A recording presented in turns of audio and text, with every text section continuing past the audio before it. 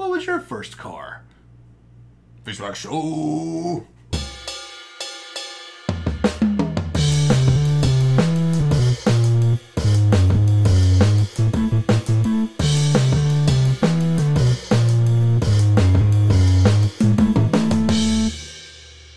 So we've been doing some reminiscing here, past couple of shows talking about other craziness. Let's talk about our first car. Now, we were certainly not one of these lucky souls that turned 16. Here's your brand new car, son. No. I don't know if yours was similar, but like I was 16, so I had here's $1,600 that your grandma's giving you $100 for every year. Find the best car that you can find because you're 16 and you're probably going to run it into a ditch. So I was able to, now keep in mind, so when we were 16, it was what, 1996, 97? Yeah. So, Something like that, yeah. Something like that.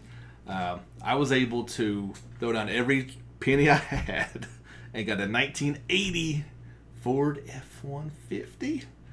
What do we call her? Affectionately termed Big Red. Yes, it was a beast. But I loved it with all my heart and soul. It was a nice machine. Yes. The Big Red machine. That's right. I'm trying to recall your first one, and I think I remember your second car more than your first. But What? the Cherokee. That was number 2. Yeah, Cherokee see, I recall the Cherokee from our college days. Yeah. You didn't have the first one very long then. Well, I guess no, but it was Okay. a truck as well. Okay. It was a few years newer than yours. Oh yes. An 86. Whoa. 86 Toyota. And I don't think they even had model numbers on Toyota trucks or model names. It was just Toyota truck. Toyota truck. 86 Toyota truck. This was before Tundras and Yeah. all that Yep. stuff. Yeah. It was It just goes out the same line as stamps truck. yeah, truck. It was nice. It was great. 86. I think it had probably as many rust spots as yours had, you know. I doubt it. No. No.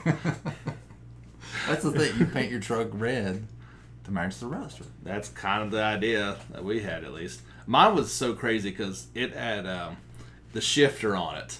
It was manual, if you guys know what manual is. So reverse was up here in the top. And then it only had 3 forward gears. And getting from first to second was like... It's like an anti-theft device. Nobody can drive it except you. Oh gosh, no. Famously, speaking of which, do you remember when our buddy Chad dad tried to move my truck that morning? Were you there? I don't know. We crashed at his house one night, and my truck was evidently blocking the van, so they couldn't take Chad's sister to the zoo. So he decides to try to move it, and all I hear inside was like, "Arr! Arr!" Like my gearbox just grinding to a halt. And I think he finally just threw it in neutral and like let it coast enough out of the way to get it out. It was an absolute piece. Oh my goodness!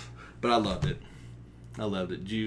What is your memory? Well, I remember my 86 Toyota. It had like I don't know if they call it extended cab or micro extended cab. It was very small. You had like this much extra room and like a little shelf back there. There weren't even seats. You know, some will have the tiny little seat. Oh yeah. It was just enough room for a little window to make it look bigger, and then a shelf. And I didn't know what to put back there. But my cousin, who was much older than me, he was a doctor as well, and he had a lot of money. And out of the blue, he was like, "Do you want this giant speaker?" And I was like, "Yeah, I want a giant speaker." Absolutely. So it was like this, like a cabinet. It was like already pre-built cabinet. It had like a huge woofer, I guess, in the middle, and then 2 mids and 2 tweeters. And so I hooked that bad boy up right here behind me, right behind the seat. Yeah. Blasting out the Led Zeppelin and Oh yes. Just cruising. Johnny Cash at Madison Square Garden and stuff like that. Well, and everybody knew it too because the air conditioner didn't work in your car, so the windows were constantly down. Yeah. You had this back sliding glass window was open. I had 2 big old cabinets behind my seats too. Because I don't know what you were supposed to put behind your seats. You couldn't put anything else back there, but like speakers. Speakers and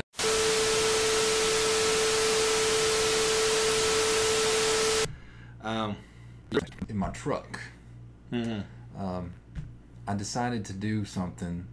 You know, I'd heard all these rednecks at school talking about mudding and driving in the mud. What is mudding? Four-wheeling, and how much fun it was. I was like, I gotta try that sometime. Mm-hmm. I'm gonna try it. So I was by myself, and I went over to my parents' farm and just mudding out in the field, you know, all this stuff. And then I finished, and I was like, that wasn't half as fun as I thought it would be. No, it's not. But now I've done it. Now I'm gonna go home. So I drive home, and I'm, you know, get up to about 35 miles an hour, and I notice a serious performance issue. The steering wheel's like More than usual. it's literally like, what the crap is happening? I was like, I've totally ruined the truck. It's totally screwed up. I get back to the apartment. I call my dad. I was like, Dad, that truck's messed up. Here's what it's doing, and I described it to him. He's like, you just bent the wheels. You know, chill out. Mm-hmm. Go to the chill out. No. He said, Stop talking, son.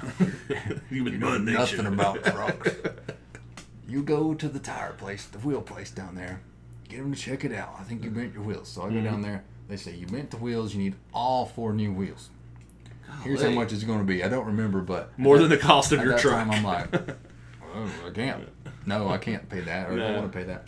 So I call him, and he says, okay, here's what you do. You go to Bristol. I was in Johnson City at the time. And he said, you got to go to my guy in Bristol to get a deal. So I had to drive all the way from Johnson City to Bristol, which is how many miles? At least, like, let's say 20. 20 miles on a road where the speed limit is 55. And I couldn't go over 35. As your... So if I got over 35, it was crazy. So I'm like, 30, 32, cruising in there. I get a lot of honks, a lot of gestures that I can't replicate or don't want to replicate here. One finger salutes. Yeah. You're number one, buddy. Speed it up. So that was fun. Doesn't sound like fun. It wasn't. It was the opposite of fun. Thanks, Dad. Facetiously fun. He did pay for the rims, so. Okay. Yeah, thanks, Dad.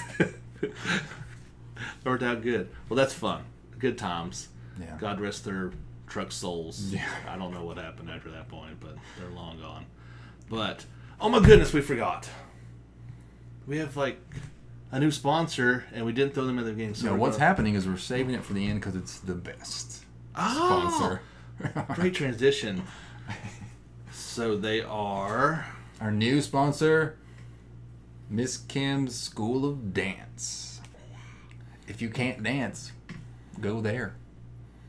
She'll teach you how to dance. And let's be honest, people, you probably can't dance. If you're watching this video, you're like us. You can't dance. It's, call it Miss Kim. She'll help you out. But she'll help you out, and you can help us out. Comment on this internet picture of the day, like it, subscribe, and we'll be right back next time.